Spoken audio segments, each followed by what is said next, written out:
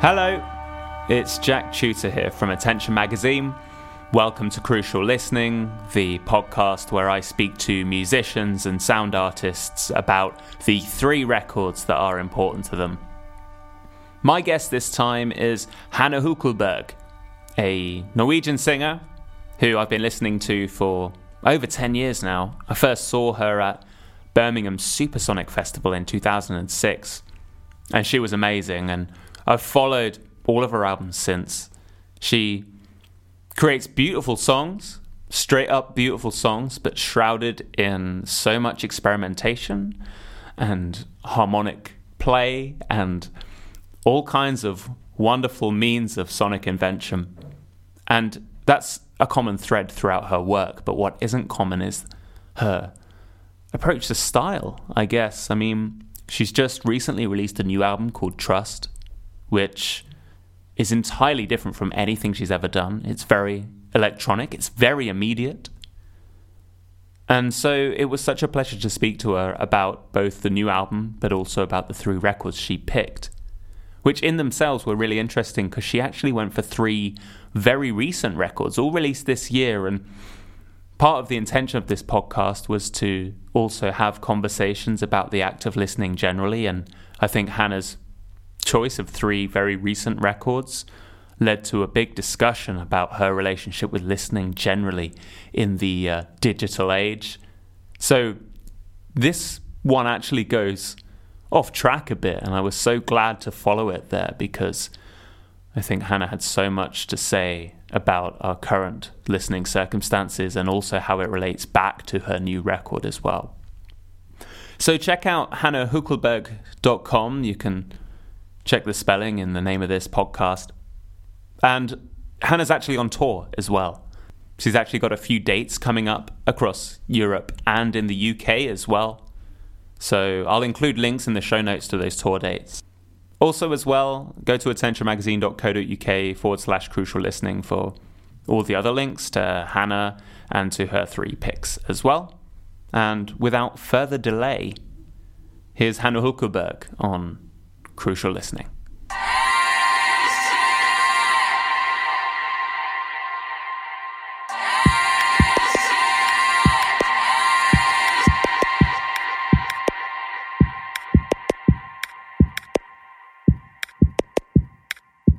One stitch, 2 stitches, randomly put down all around. In the hoop, hoop, down in the loop, all kinds of colors, blows, a pattern show. Hello, Hanne. Welcome to Crucial Listening. Thanks. Thank you so much for coming on. So I want to start by talking to you about your new record, which is, at the time of recording, out in 2 days, will be out in the world by the time that this podcast is released. Yeah, it's a short time, and I'm really looking forward to it. It's going to be good to have it out there and living its own life. Yeah, because it's been with you for, I mean, I want to say 5 years from what I've been reading. The main work kind of came on the back of Featherbrain quite promptly, but then I see that there's been songs in the works for like 10 years as well. Yeah, I know what you're talking about. There's one song on the album that I actually recorded when I was like 25 or so. And I use this recording now, but I haven't really worked on it for so long. And the last 5 years, I would say 3 of the last years, I've been working on this album specifically. So I would say the 3, I've been working on this album for 3 years, I would say. I mean, obviously there's such, and we spoke about it a bit before we started the podcast, but I mean, quite a striking difference in terms of the sound of this record. At what point did that kind of direction that you've taken with this record start to emerge? And at what point did you think, right, this is the kind of sound world that I'm heading in for this album? I think it started while I finished the last record, actually, because it often starts then, and also while touring with the material. My last record was Featherbrain, which is a quite strange and artistic, and it's quite. I think that's the most strange album I ever released. I'd agree. Yeah. I like it. I love it. But it's and I had to do it. But it's really strange. So, but kind of the effect that it gave me to make that an album so strange and artistic, kind of made me wanting to do the quite opposite. I think I needed something else. I needed to do something much more convenient, straight, to be me. Like I can't really make straightforward pop music, but to me the album coming on Friday is the straightest and most straightforward album I ever made. so and I had to do that because I haven't really wanted to do anything else the last 5 years. So that's probably just a sign that I did the right thing in my artistic processes right now. I think I'm listening to pop music, like I'm listening to like a lot of electronic music. I listen to, we're going to talk about this soon, but so my inspirations has come very much from pop music the latest years. Yeah, and I understand that you were at the helm on the production of this one as well. Which how has that experience been for you? Because it sounds to me like a record that wields production very much as a method of composition, perhaps more so than I've heard on your previous albums. Yeah, everything around this is so new to me because this is the first time I ever produced the whole album myself. But I always co-produced my albums together with Kåre Vesterheim. He's been my regular producer in all years, but now I felt kind of mature and I really wanted to test out my own skills, my producing skills, and Kåre said go for it, and I just needed to find out if I was able to do this, and it's been so much fun, and it's been really, I've learned a lot, but I've been sitting so much alone, so the word you're putting on this, like methods, like what sort of method I've used, it's not been I've not put words on this so much. So I guess, of course, when I've had a process, I was in Berlin for 2 months to try to compose the music and prepare the music to produce it later.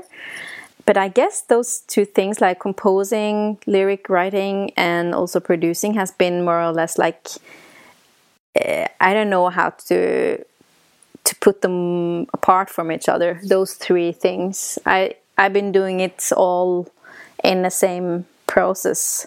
So it's been parallel works, lyrics, composing, and producing.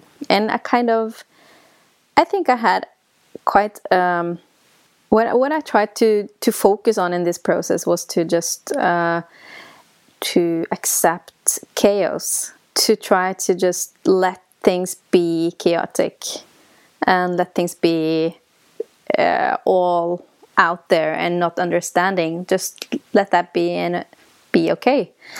Because I actually think that in the end I just try to walk it slow, try to do everything slowly, and then after a while to be patient, then it solved out. Every song got their own shape and form and became themselves after enough time. So that's what the song Embroidery is about, and I think I just let myself use the time I needed to use, and then the songs became the way they were supposed to be after enough time. It's kind of like a fruit or something.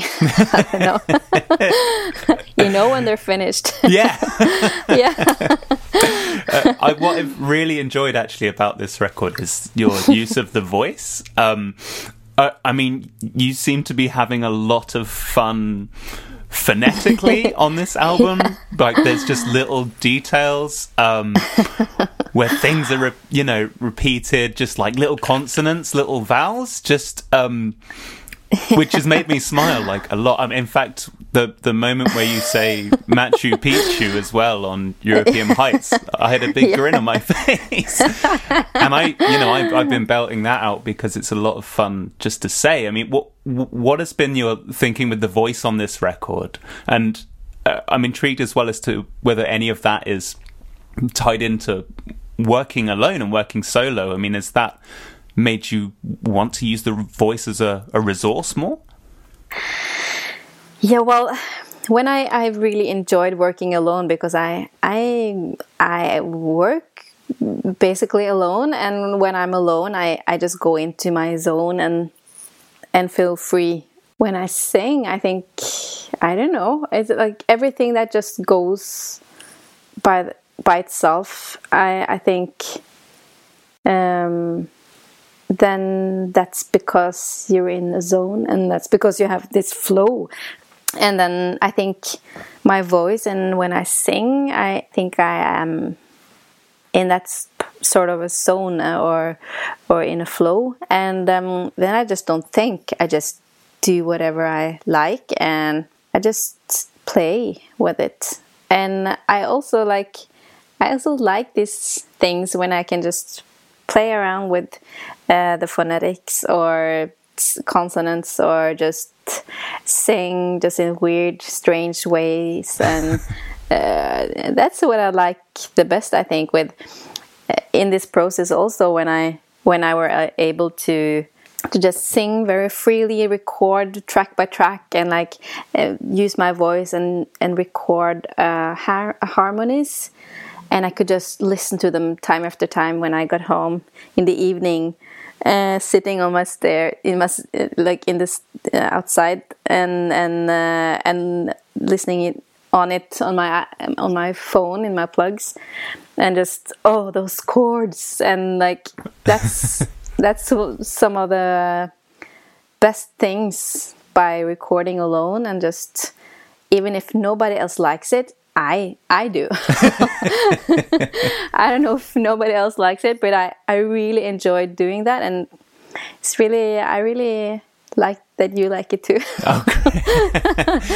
It's nice, but it wasn't really necessary for me because it's so fun just doing it. Just to confirm as well, when we spoke about a song that had been with you for 10 years, it was Silverhead, isn't it? That's the song that's been with you for a long time? Yeah, it's I think I made this while I was living in a shared flat, like really many years ago, and I was just checking out my new Pro Tools. I had gotten a new music program. My brother has fixed it to me. He's a sound engineer, and he just wanted me to have the best equipment, and just fixed me a Mac and fixed me a Pro Tools music program, and I was just testing out, and I found a reverb, and I suddenly found out this octave function, so I could my voice sounded like a man.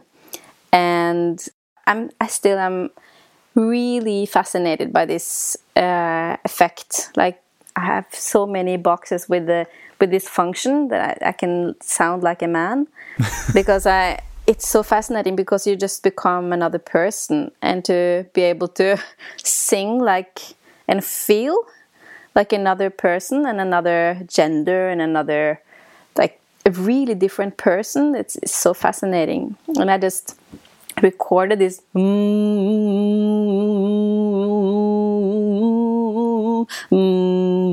thing, this bass line, and I just I got into the zone.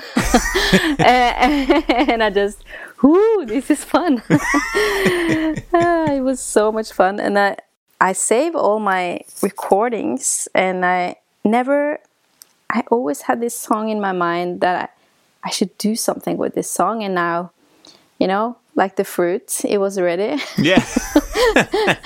and I felt like now is the time, and I need this. I'm ready to make a song with this male voice. I think it's really exciting. It really fits on this record. You say that Featherbrain was your strangest record, but I think even in amongst that, I think this vocal effect would have been quite intense, but it feels very right for Trust. Although it did take me a moment. I was like, who's this guy on the guest vocal? I don't remember being told about this. And then I think it was when you said the word planet, and I recognized your that felt like a very familiar intonation, like the way that you were saying it felt very much like you, and that was the moment that I was like, oh wait, that's still Hannah somehow. When we talk funny. about when you mentioned the fruit being ripe, I mean, again, before we started on the podcast, you mentioned about the fact that beyond the release date, it's done and it's, you know, very much out of your hands. Was there a point at which you were able to quite easily draw the line and say, right, this record is done? Because there's a lot of detail on this record, like a lot of stuff embedded into the corners and very, very tiny, like micro beats running along the main rhythm. How easy was it for you to say, okay, I'm not touching it anymore, I'm going to hand this over to someone else? Well, that was a long process. I think the last half year, very many of the songs just lied on my disc and weren't really touched much at all. I was sending some of my songs to other co-producers that are really doing great stuff, but I always checked before that they would be willing to send the files back to me so I could pick and choose, you know, because I wanted to, and I have versions of these songs which are really, they fit perfectly on radio and they are so mainstream and they are so pop, but I've actually turned them back again to make them fit my expression, because I wanted them to be, I needed them to be the way I saw them. It was really inspiring to hear other people's versions of my songs, but I needed them, and I could pick some ideas from the other productions, but I basically found out in this process that I needed to keep my own, the way I did it. So I made a few changes, but I changed them back to the way I did them. And I decided that what I needed was to maybe pick out a few things. I had to be sharper in, what I worked on this last half year was just to pick out things from my own sound picture to make the songs more clearer and not so messy.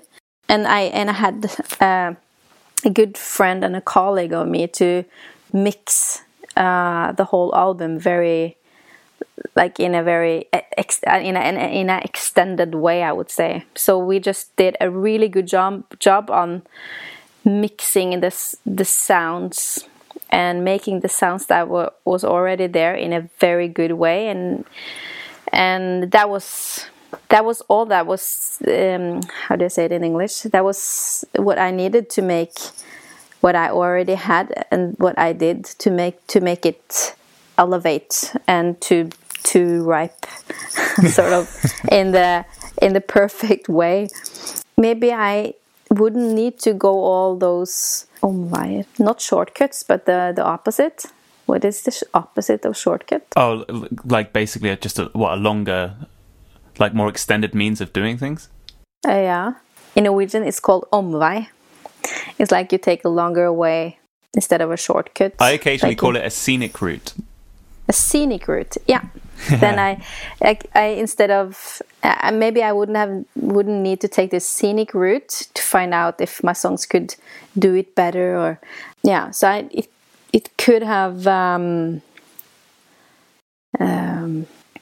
it's so difficult to put words on this.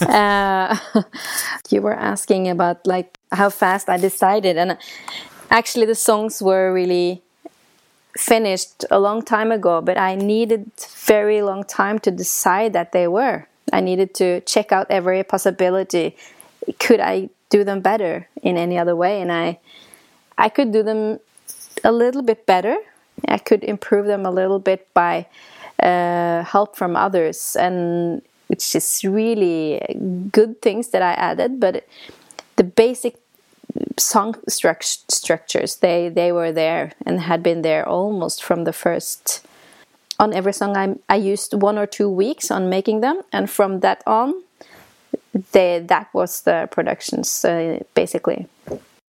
And speaking of the process of transforming these songs, I mean, I can only imagine the process of then performing these songs live requires some kind of modulation to make everything fit into real time.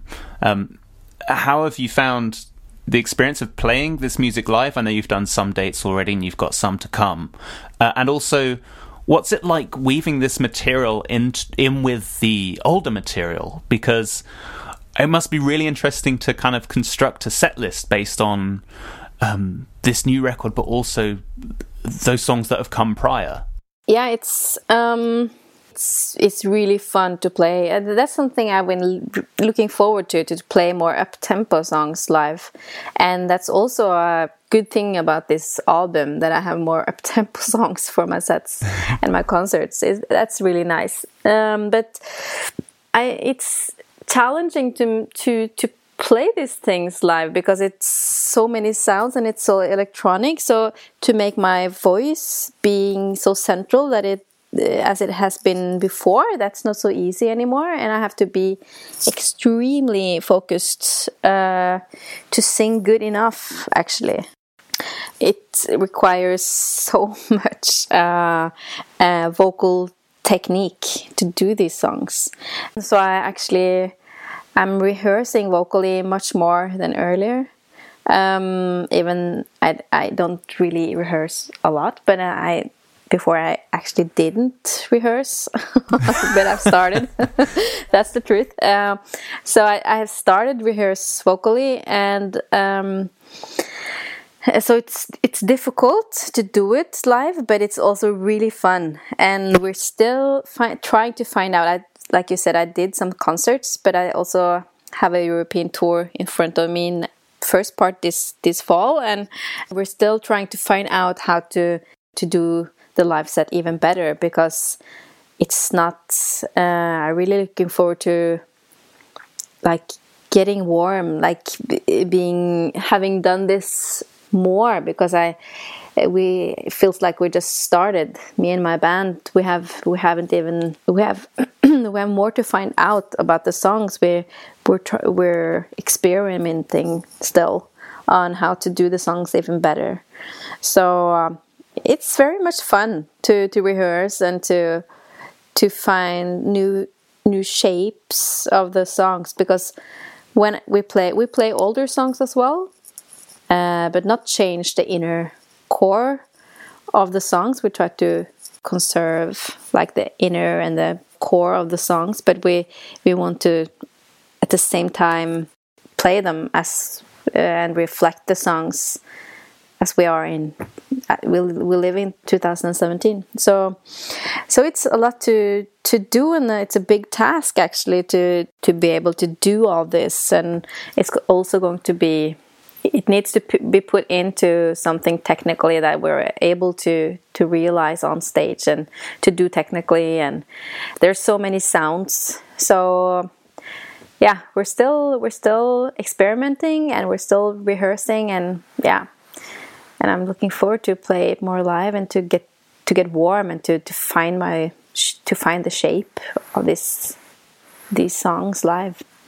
Well, yeah, I look forward to seeing how it pans out. I hope it all goes well in rehearsal, and I'll include a link to the dates as well. Hopefully great. This podcast should come out prior to those dates, so yeah, I'll include that on the show notes. We should talk about some albums. I mean, you've come forward with Yeah. 3 albums that you deem to be important. And what I want to start by asking, because your selection was really interesting, in that the episodes before this one, people have picked an array of records, and generally at least one of which was from childhood or early experiences with music, and things that I guess have been pivotal in shaping someone's identity as a music listener and a musician. What's really fascinating with your list is the selection of 3 records that have come out this year. Yeah. Which is great. I've had a wonderful time listening to these albums, but it's really fascinating as well to see that these records already have like an importance to you. So I'd love to know what was your thinking behind selecting these records and contemplating the definition of important as you see it.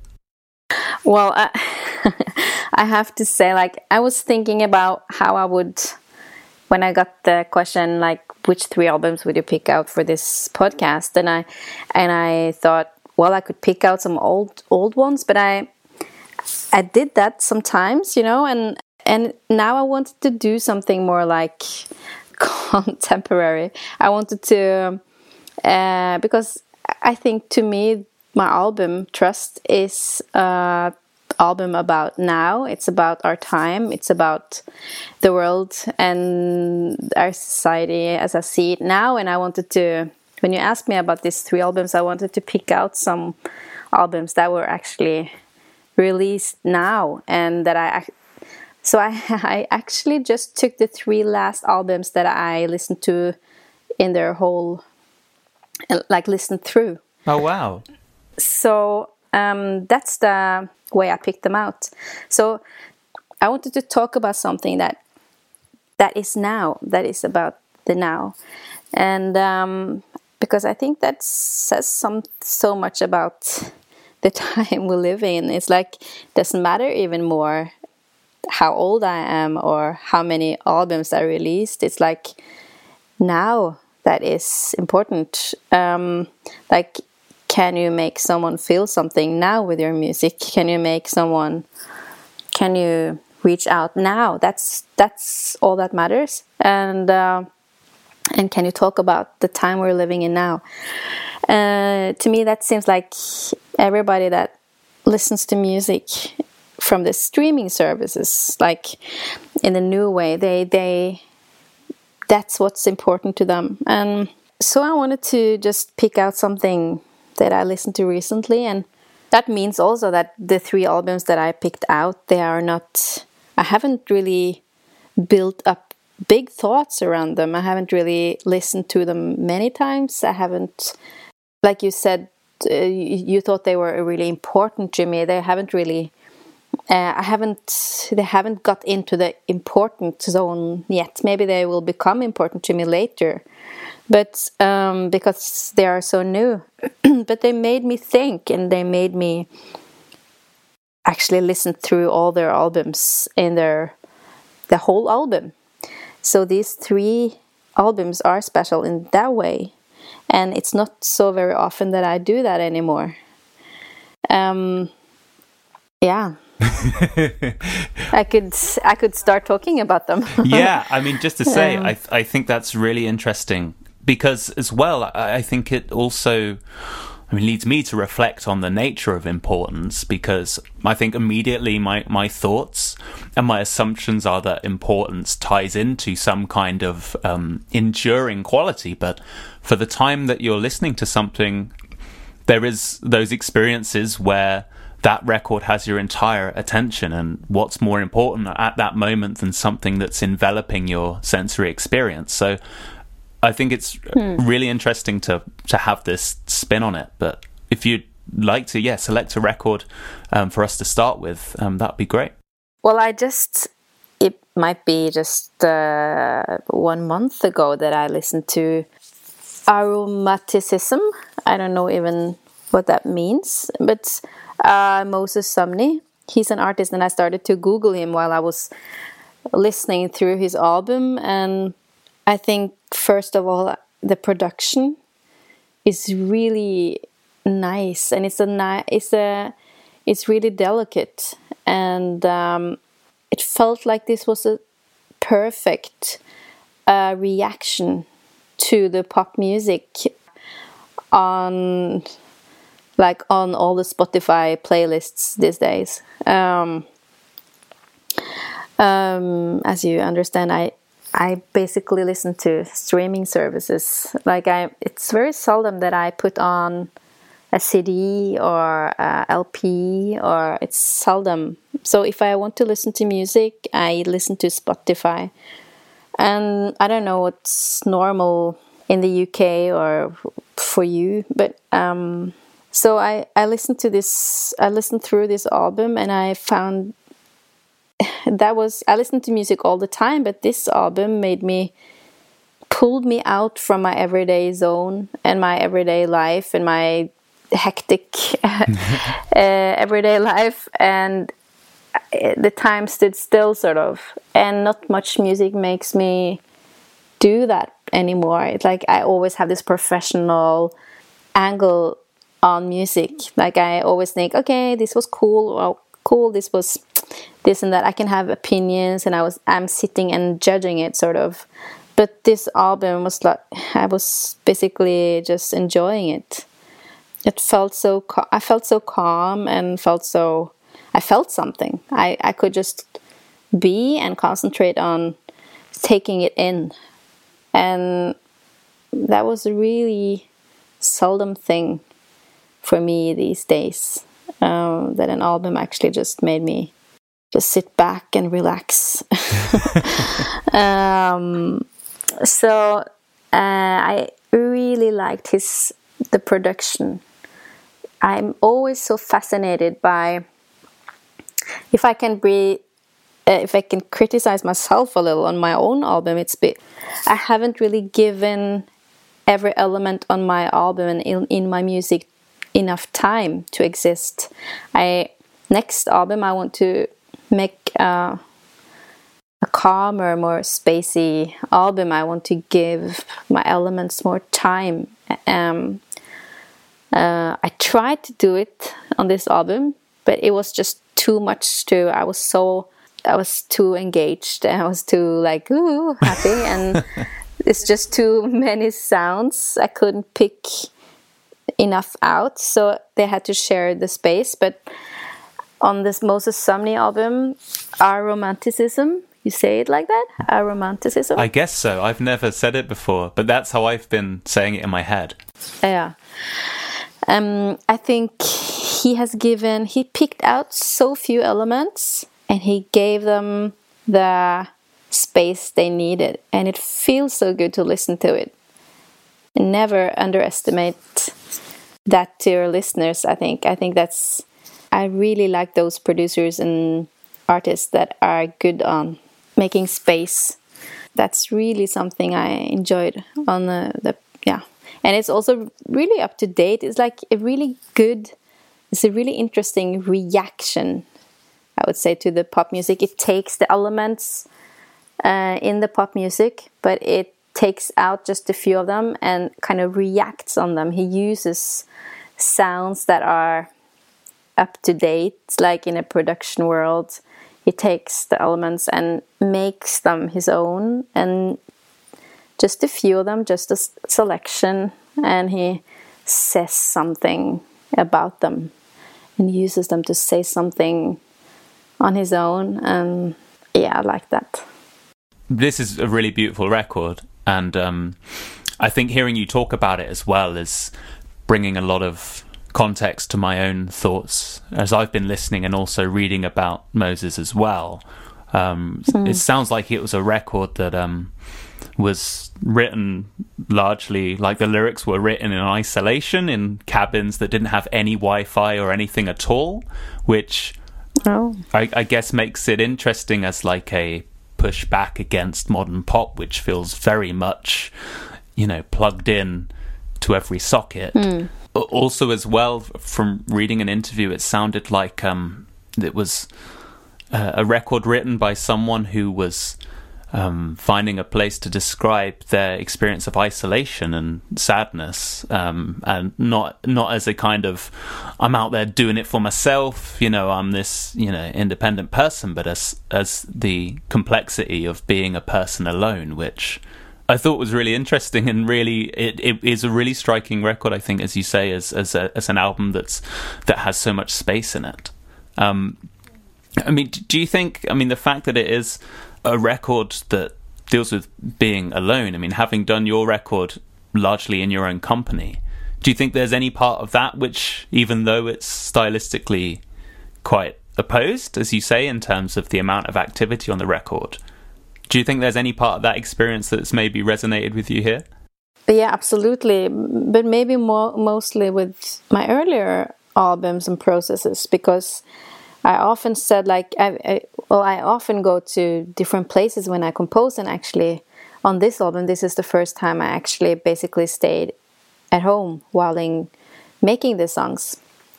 So every time the first time I went to Berlin, and then I went to northern Norway, and then third on Featherbrain, I was sitting in New York and making songs.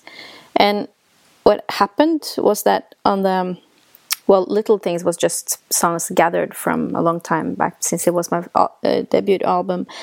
But the Rykerstrasse 68 was the one made in Berlin, in like a hectic big city, a metropole. And what happened was that I made quiet music, basically. And because it was hectic outside, so my reaction on the hectic city life was to make quiet music. And next time I moved to a very small fishing village up north in Norway with 200 inhabitants. It was really far away from everything. Just one road, one store, just the ocean and the mountains. And then I made more up-tempo indie rock music and more loud music. So then so the reaction I had on living in a quiet place was to make more loud music. And then I moved to New York, which is very loud. Then I made very quiet music, which was Featherbrain. So that is kind of my reactions. And now I've been sitting just in my own studio in Oslo, and now Trust is what came out from that. And I haven't really, maybe that Moses Sumney, maybe he has this different, maybe he goes into it more. Like if he goes to a quiet cabin, then he makes quiet music. That's not the way I am, but I can kind of resonate on that. There is a reaction, that the environment kind of affects me. I have used that quite actively to make music, to move myself into environment that I knew would affect the music that I made. And he kind of did the same. Does that mean you're going to have to find somewhere really busy for the next record if you want to instigate more space? Yeah, maybe. Or I don't know. I think I also really, maybe I should give myself some more peace. I really enjoyed sitting in my own studio and make music, and maybe I don't need to place myself in physically in a new environment to make music. Maybe I could place myself more mentally in new environments. It happens so much in my life, and I'm never bored. I should be more bored. Maybe I should just be on the same place for a longer time. I don't know. Yeah, I don't know. No, I think that really speaks to me, the prospect of being more bored, because I think yeah, we kind of dancing. I guess we kind of touched on it a little bit, but just the incessant stimulation of the age we currently occupy. I think boredom is now something which I guess is not feared, but I know in a lot of cases it's something that's so easily staved that there's no confronting it. that's been on my mind quite a lot, so it's interesting to hear you talk about that as well. Do you have a favourite track on Aromanticism? I have to say that Quarrel is the one that's come out for me very quickly as something that I've been really enjoying. I think particularly for its placement on the album, it's the first time that the drums come in and it's so beautifully pitched as this track that emerges into full bloom after, I think 2 or 3 pieces of relative quiet. But what's the standout track for you at this stage? I think I haven't really listened through the album many times, so I think that the first track, Man on the Moon, it's the one that actually made me listen through the whole album. And so I will have to, it's not very long, maybe it's the Don't Bother Calling track. It must be, because the first one is so short. Yeah. So maybe it's number 2. Right, yes. But the Quarrel, is that with a music video? I haven't seen any of his music videos, actually. Because he has 2 music videos and they are really strong. I really love those. I think maybe, Quarrel, that's one of the singles. And the one in maybe Doomed. Right, yeah. I've heard him talk about that one a lot. I think maybe Doomed, that's, the music videos are really stunning. Those are,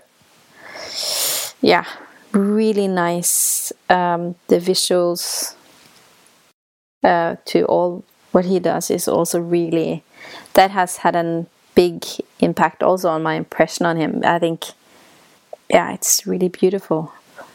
Apparently I was reading he retains, I guess, directorial say over all aspects of the experience, so the music and the visual part of it as well. So I assume as well that he had a big creative input into the music videos, which again made me think of you as someone who has their hand in every aspect of that experience and how it's put across. I also have a lot of ideas on these things, and like with a new music video on embroidery, I gave the task of like playing with perspectives, and I didn't like tell them in details what to do, but like I really wanted to have something to play with perspectives, and I really love those images, like doing that. So, but I think he has really I really love those. I think Doomed is I was trying to play the video if I could see, but I think that's the one that I like the most.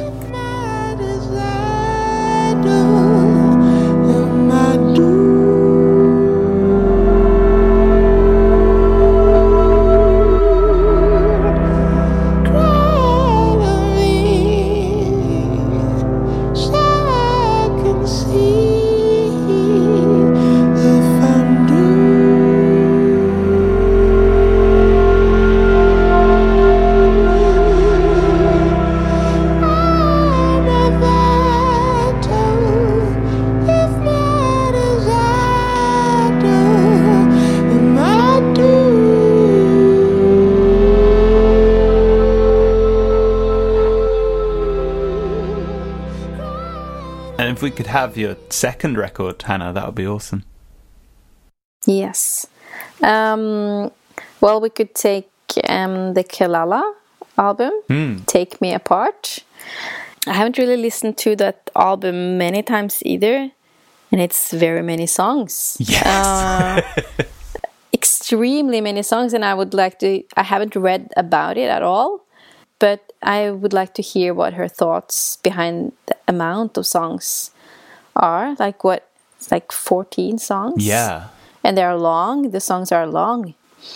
But it's like, I have to say, like, I'm a production, like when I now have produced my own album, I see how much I've been consumed by productions earlier. I listened a lot to only like instrumental music like all my childhood and teens, and like while I studied music and everything. And I think I really, how things are produced.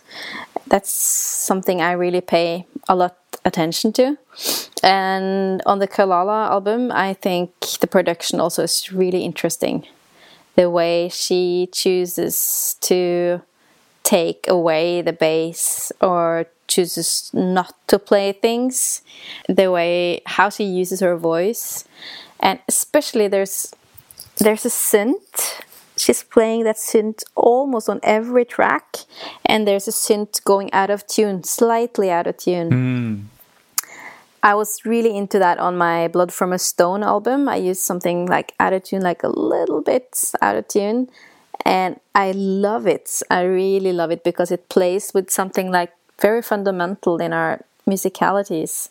So I really like that synth, even though I don't think I would let myself use that synth on every track like she does, but she does it, and it's totally okay. I can't get enough of it, so it's cool. And it's I really love it. And the way she, it's kind of a topography. Do you say that? Yeah. Topography, like every track has their own. It's so worked through. I think she worked through every track, so it seems so well done. It's like on very many pop albums, it's like the first 4 songs are really smashing, and the rest of the albums are like, you can hear that they didn't have the time to do the rest of the tracks, so to work them through so well. But all this album, all of the songs are really worked through and composed like from the beginning to the end, and there's a thought behind it, and they are so well arranged, and they are telling something by their topography. Like it's like they're shaped in such a nice way, and I really, the shape and the way the musical elements on the albums and on every songs are used, it's very creatively used. Yeah. So I like the usage. Can I say that? You can. Of every element. Like it's so playful and creative. So yeah, I like that. Yeah, I hadn't actually realised. I hadn't listened to Kalala before, but I know she appeared on the Solange album from last year.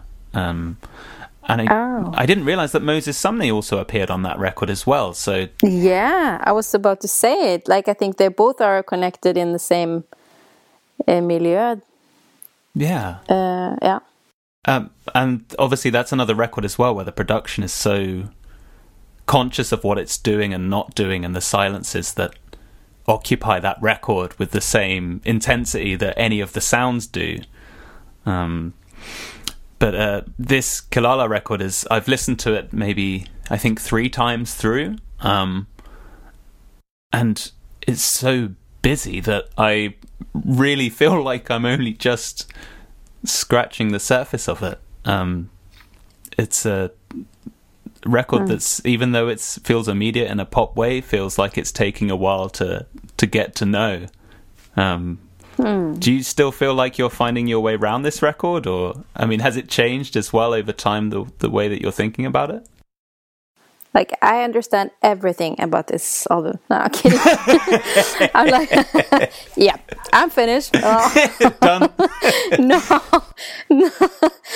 aren't you? I'm kidding. I'm on the same level as you on this. I haven't really understood everything at all. I don't know. I think I maybe heard it twice, and I couldn't have. I can't sing anything from it for you. I wouldn't have I wouldn't be able to I don't know any lyrics. I don't know, like it's just like my impression. It says something. It's strange that like she and Moses Sumney are probably from the same musical environment in LA, I would guess. I don't know, and that they have two. It doesn't surprise me, but at the same time, they're really different albums. But they talk about our time, and then it's like I can hear that these are two albums made in this, in these times. Like, and I think it's made very well. It's like it's also a reaction on influences from this time on Kelala. Which is really interesting. Yeah. I think it's fascinating you've picked these two records because both of them seem in interviews to be very interested in the nature of human connection. I think with particular regard to today and in 2017, and I think part of the Kelala record, she talks about love and connecting with people in the age of the internet, which, you know, I think is obviously such a huge thing right now, and it's something that I think a lot of people are considering, and what kind of environment we occupy and how that's becoming a conduit for our experiences between each other. And so I think it's really interesting that you've chosen both that record and the Moses record. I mean, I hear personally in your record, I mean, I don't want to start citing the subject of your lyrics back to you. That makes me cringe when I hear it, but from what I'm hearing and the lyrics that I've picked up from your record, there's a lot of mentions of being alone, but also trying to connect with people. And so I found it really interesting to see that also occupy the two of the choices that you've selected here as well. Yeah, I think you're right. I think that's something that definitely is a big subject for me in my lyrics, like trying to connect and being trying to connect with people in the age of internet and social media, and how it affects me and how it affects our social structures, and also I haven't on the Kelala and Sumney albums. I'm so blown away by the production. I haven't even started listening to their lyrics actually. I'm not really a lyric person. I could sing the bass line before I learned the lyrics. Like so it takes me if I know the lyrics on your song, you can be sure I'm a real fan, because it takes me I need a lot of time to learn the lyrics and to actually that just takes a lot of time for me. I haven't read about this artist. I just now actually understood that these are from the same place and probably from the same musical environment. And the lyrics, I haven't really listened to the lyrics, but that is also very funny. If they also talk about the same subjects, it's kind of then they have actually managed to express that musically to me that are not listening to the lyrics. So that's very interesting. Yeah. I think it's always quite interesting when there is. I mean, as you say, I'm quite similar in that the lyrics don't tend to jump out me to begin with, but I love it when you can hear the manifestation of the lyrical subjects within the music. And it's clear that it's not just someone has written words to a nice tune. It's someone has basically articulating the same idea in a multitude of different ways. I mean, when you're writing your lyrics, I mean, is there a conscious link for you between?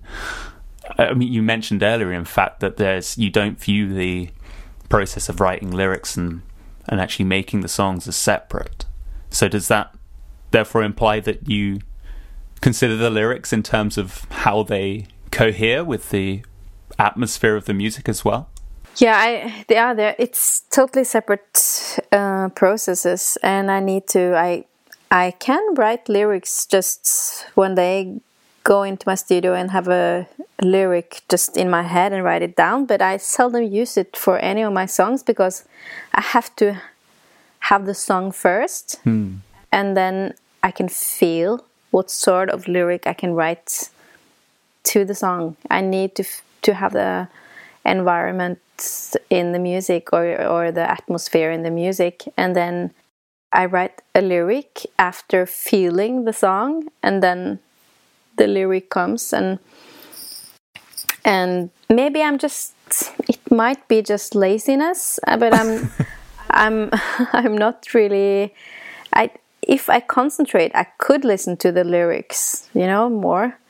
But it's not coming. Like, I'm also from a music family. Like, all my mother and my father and my brother and my sister, they are just focused on the music, on the bass line, on the melody, on the flute, on the violin, on the on what are happening in the music, and everybody are into instrumental music, and the music has always just been the core, the inner, the basic interest to us, and so it just comes naturally. But when I write, I have thought of making other people write me lyrics, but it's kind of, I have a too strong, I have too much things that I want to write about, and I actually want to say things. So I've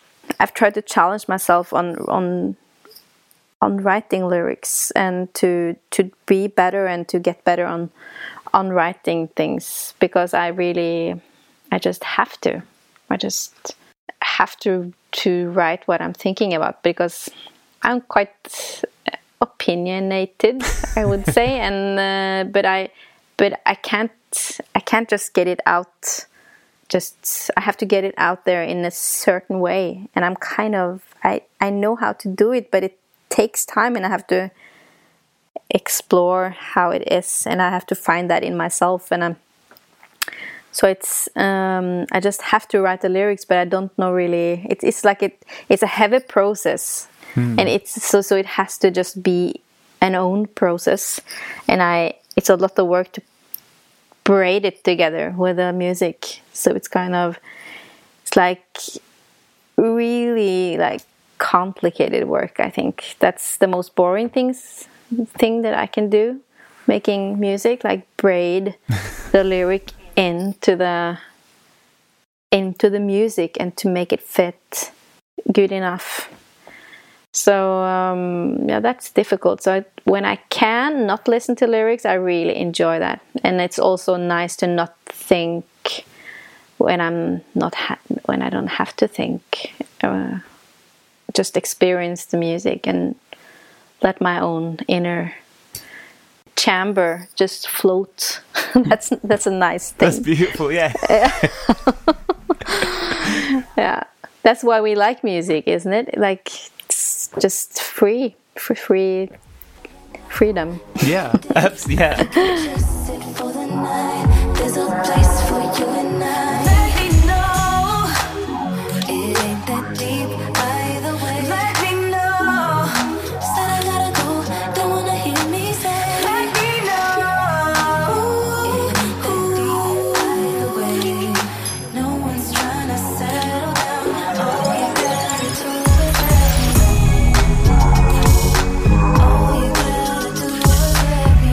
me know. Speaking of lyrics, I mean, for me, with the final album you've picked, I had no choice but to just focus on the music. I mean, I obviously I had the voice, but I don't speak the language, so that task was taken care of for me. But if you'd like to introduce this record and why you like it. Yeah, actually there's a colleague and a friend of mine, Susanna Wallumre. She released this on her label, but I didn't know until later on. I don't know why I started listening to this, because it's a really sad, it's a really strange and weird album.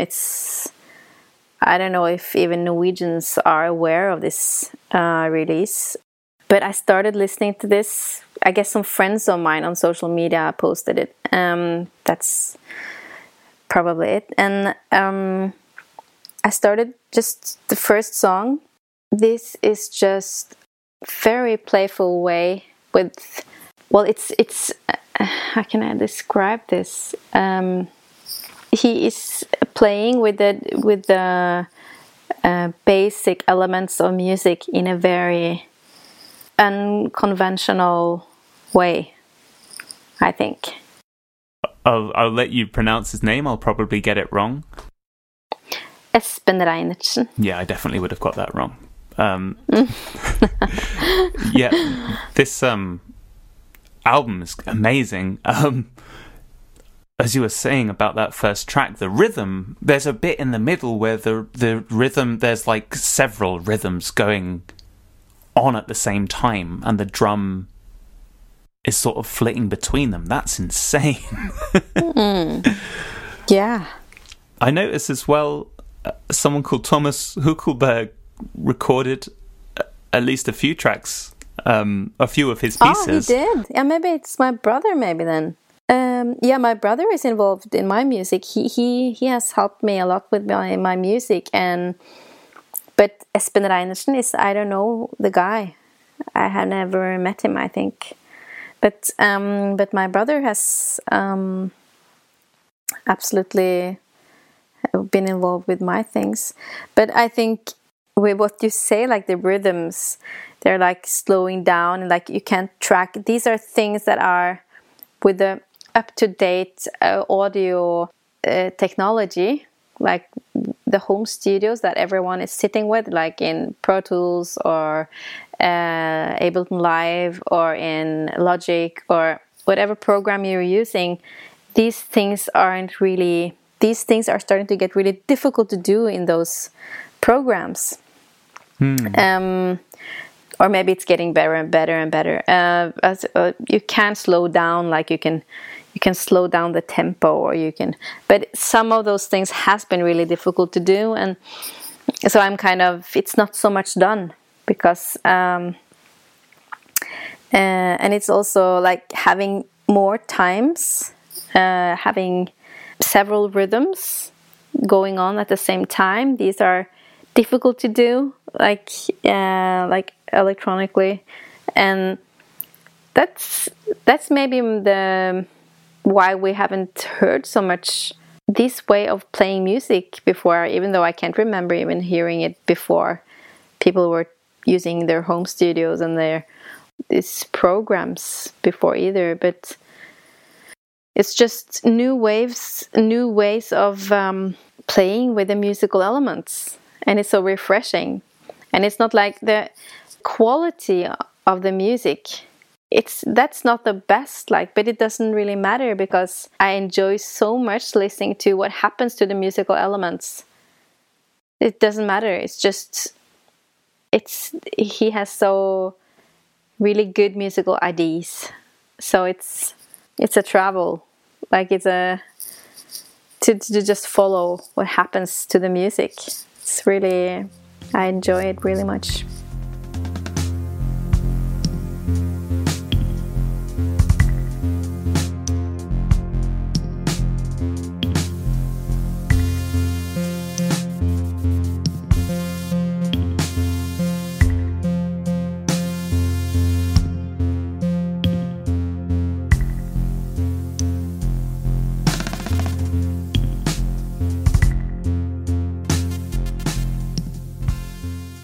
So So it's interesting that you say about the rhythmic element of the record, those overlaying of different rhythms being more difficult to do now in home studios.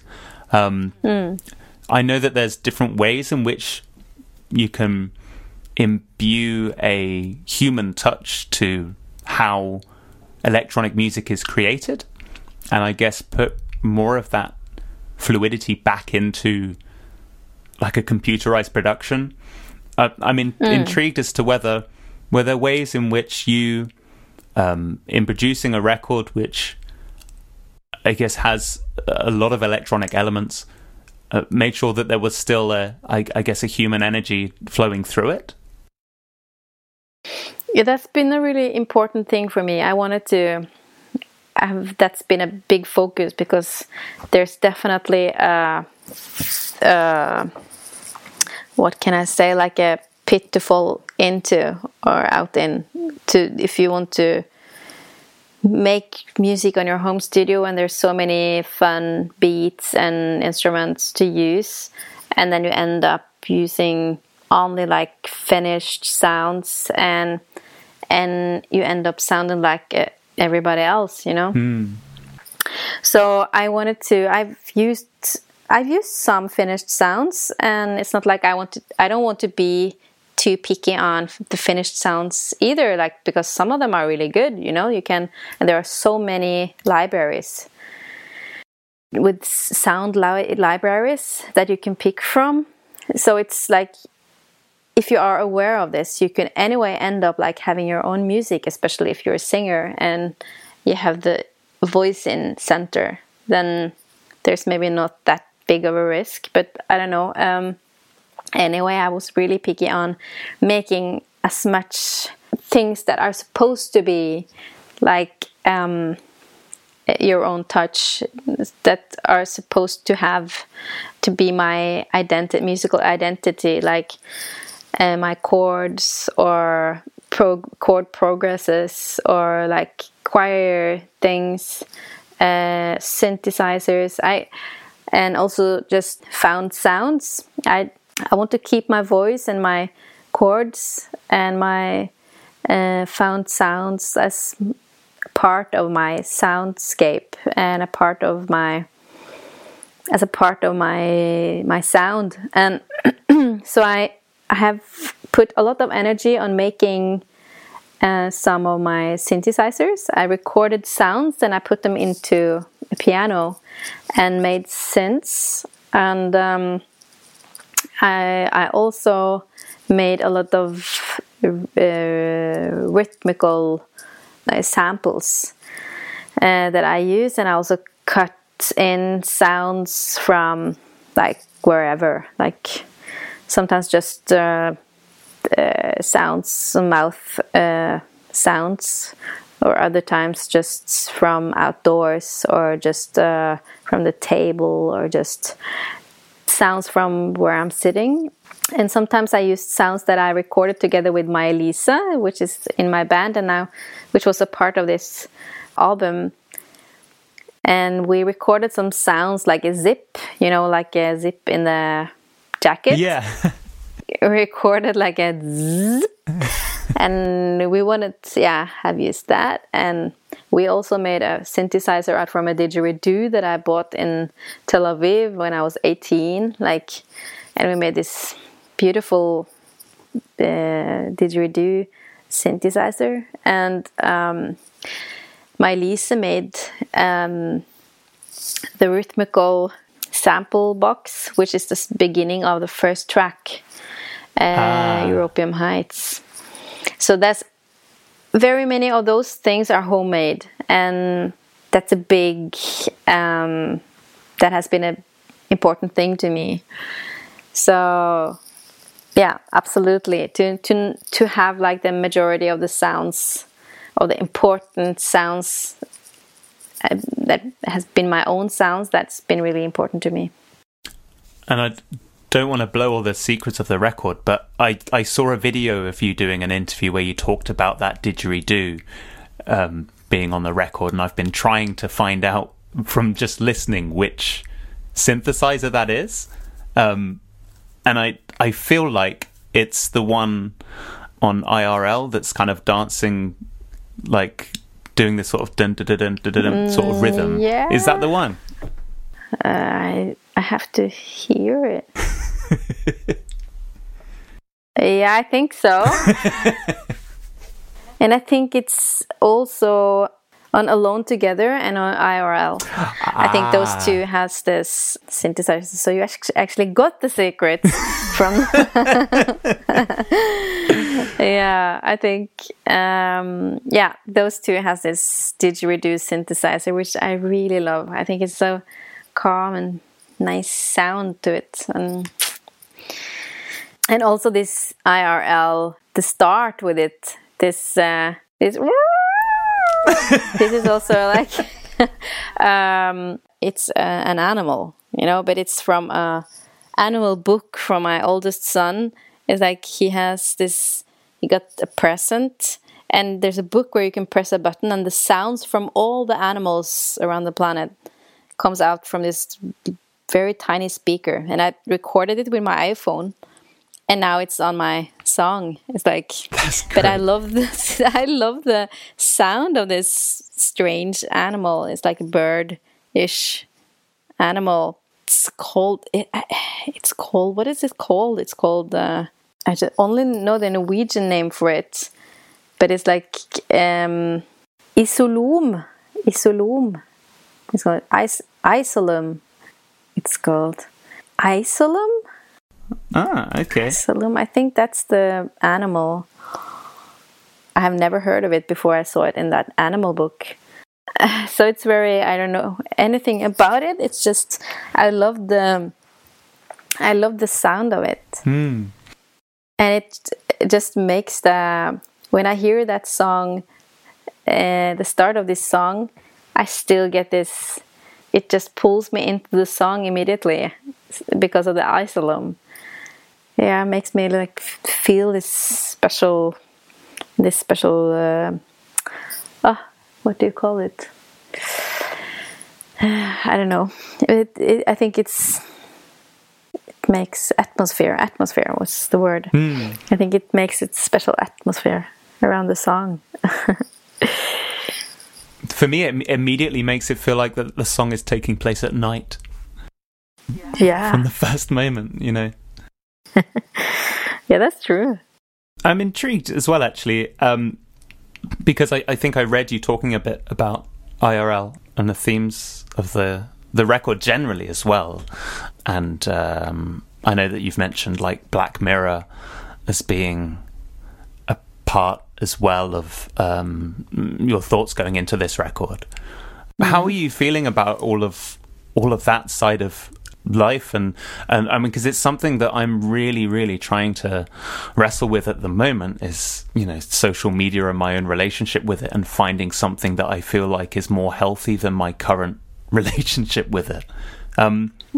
Where does it sit with you right now? And do you have ways that you're thinking about it, or I don't know, trying to consider your relationship with it? Well, I think I'm also wrestling with this beast, like with social media, the social media beast. It feels like a beast, and like I say in IRL also, it's like it's something that I get addicted to, and that's also what I will write this name to you, like Simon Sinek. Yes, I know him. Yeah. You know him because I don't know what you think about it. I just seen him in this video on YouTube and this interview with him on a show or something. I think he really speaks about something really that I feel that my relationship to the social media are like, he describes it very much, and it feels like something he says something about addiction, and it feels like addiction, and it feels like screen and social media are more makes us more addicted than we have got time to research for. Also, like science hasn't really gotten enough into how addictable screen and social media is, I think. But I kind of feel that sometimes I feel like a prisoner of the social media stuff, and I can't like get out of it. It keeps me hanging on there, and like it keeps me getting into the screen and this digital rooms that I don't want to be a part of, and it kind of sucks out the meaning for me in the outer space, which is kind of the new way of being without the screen. And the actual world, it's kind of lacking more and more meaningful. I sometimes can have trouble with feeling that the actual and physical world is meaningful, even though I know that my body doesn't have another choice. My body needs the physical world, but my inner curiosity on the social world is taking over sometimes. So it's like a struggle and a wrestling between those two states of being. Like it's the physical world, like just being on the physical side, not thinking, not trying to socialize, it's getting stronger. It divides those two states very much. I'm feeling very much into the physical part of the world when I'm there, but it's, I don't know if it has anything to do with it, but it feels like I'm not so able to speak out when I'm in the physical world. It's not like where I speak out, but when I'm in the digital world, that's where I express myself. As express myself is like then I express myself in the digital world, and in the physical world I take in. And if it's in that world, I have never thought of it like that before, but maybe it's more and more that way in the world, that getting more. The physical world are also a place where we just take, just that human just, or the people just take from the earth and give into the digital world. And if it's like that, I think the world maybe I'm not paying too much attention to the real world and the physical world so much anymore, and I'm kind of worried because it feels like I'm not in charge. It's like I feel that's something taking over. Like it's a paradigm shift. I don't know what you call it. Like it's like something really big taking over here. No, I agree. And it's really worrying to me as well. I completely feel when you say that there's the investment of energy from me now is within the digital realm, and it's almost quite pacifying the sense now that you're totally right. I've never thought about it like that before, but as a physical body, you maybe go through the motions, and then the digital is where the outpouring happens and where the interchange happens, and that is that's much more concerning than I'd even first thought about. So are there ways in which you're trying to, so for me personally, like I'm trying to not have my phone near me for very deliberate times of the day to try and remember what it's like to not have that close at hand, and to be able to just get it out when I want to. But are there ways that you're trying to push back and re-engage physically? I have when I work, I've been training myself on being flexible. I have to do that anyway. Like I have to flex between creative mode and a business mode, like anytime. So I have my phone with me when I work, but I work only between 9 and 5 in the weekday, and in the weekends I don't work. And I'm not very much on the phone in the weekend. And I try to get into the woods and use the nature as much as I can in the weekends, and I'm not like going shopping, or like I'm trying to go out and use the nature as much as I can. So, and I try to train myself on, this is actually I'm very aware, I'm very conscious about training myself on these things, actually, on having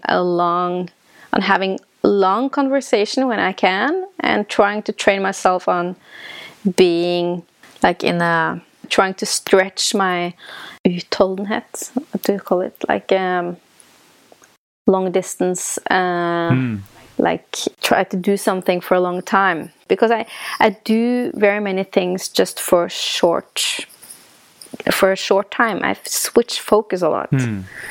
So when I can, I try to focus longer on one thing, and I try to dig in also deeper into things when I can, but it's just not much time to do those things. But in weekends I try to do that. I try when I can to go long walks, go to a cabin, go to the mountains, try to not use the phone, try to do those kind of things as often as I can.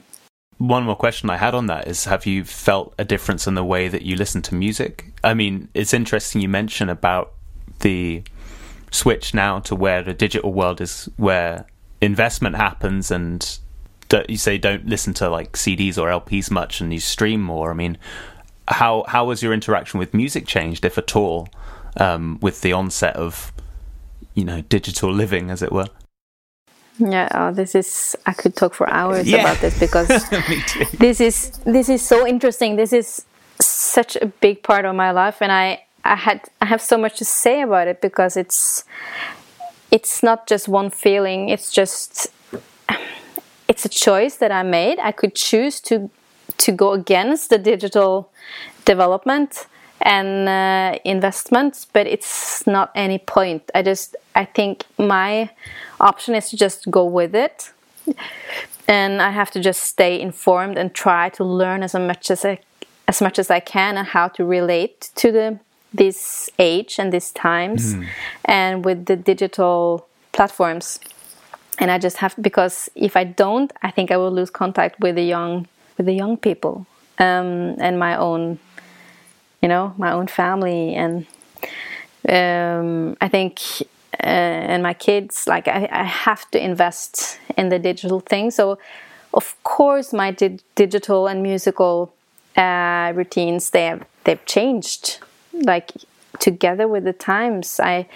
It's different. That's why I gave you these 3 albums. It's not often that I listen to whole albums anymore, and before I did that all the time, and I listened to one album many times on a row, and I don't do that anymore. Maybe it's my age, maybe it's because it has to do with me, but I think it's the times. As also I read the statistics of how people consume music these times. I think that's also really, I think it's more unseemly. It's more like, I think that's the way it is. And the way I listen to music is more one-on-one song, and I listen to that song from that artist and another song from another artist, and it's playlists and it's moods.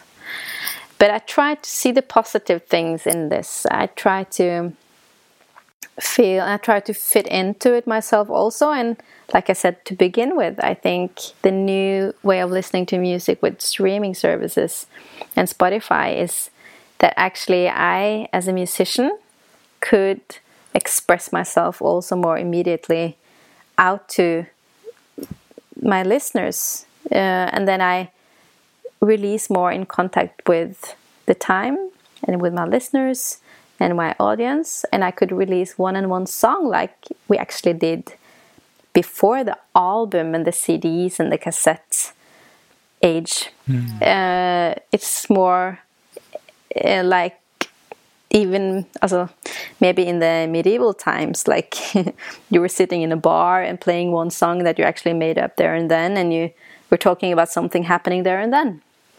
Actually, I have this positive thought around the digital spaces. Like there are small cafes and small shops and small initiatives happening online that you will not find physically anymore, that you only find online. And I think there's really exciting things happening online in that sense now. And I try to find positive thing in the online things there.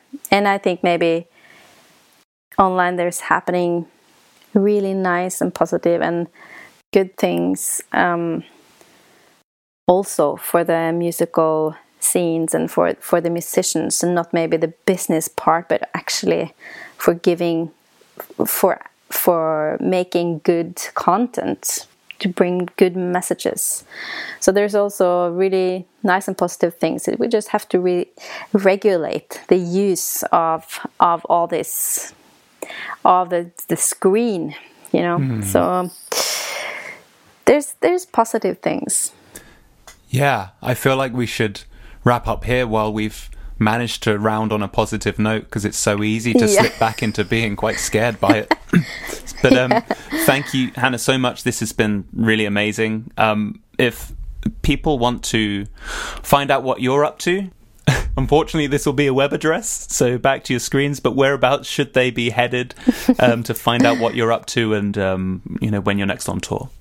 You can go to Songkick. There will all my tour dates will be on Songkick, and also on my homepage and my Facebook account. I'm also active on Instagram, and I haven't really cracked the code on Twitter, but I'm posting some things on Twitter, or basically reposting things on Twitter. So, but my homepage or Facebook fan page, that would be the safest. Perfect. Well, Hannah, thank you once again, and to everyone listening, I'll see you next time.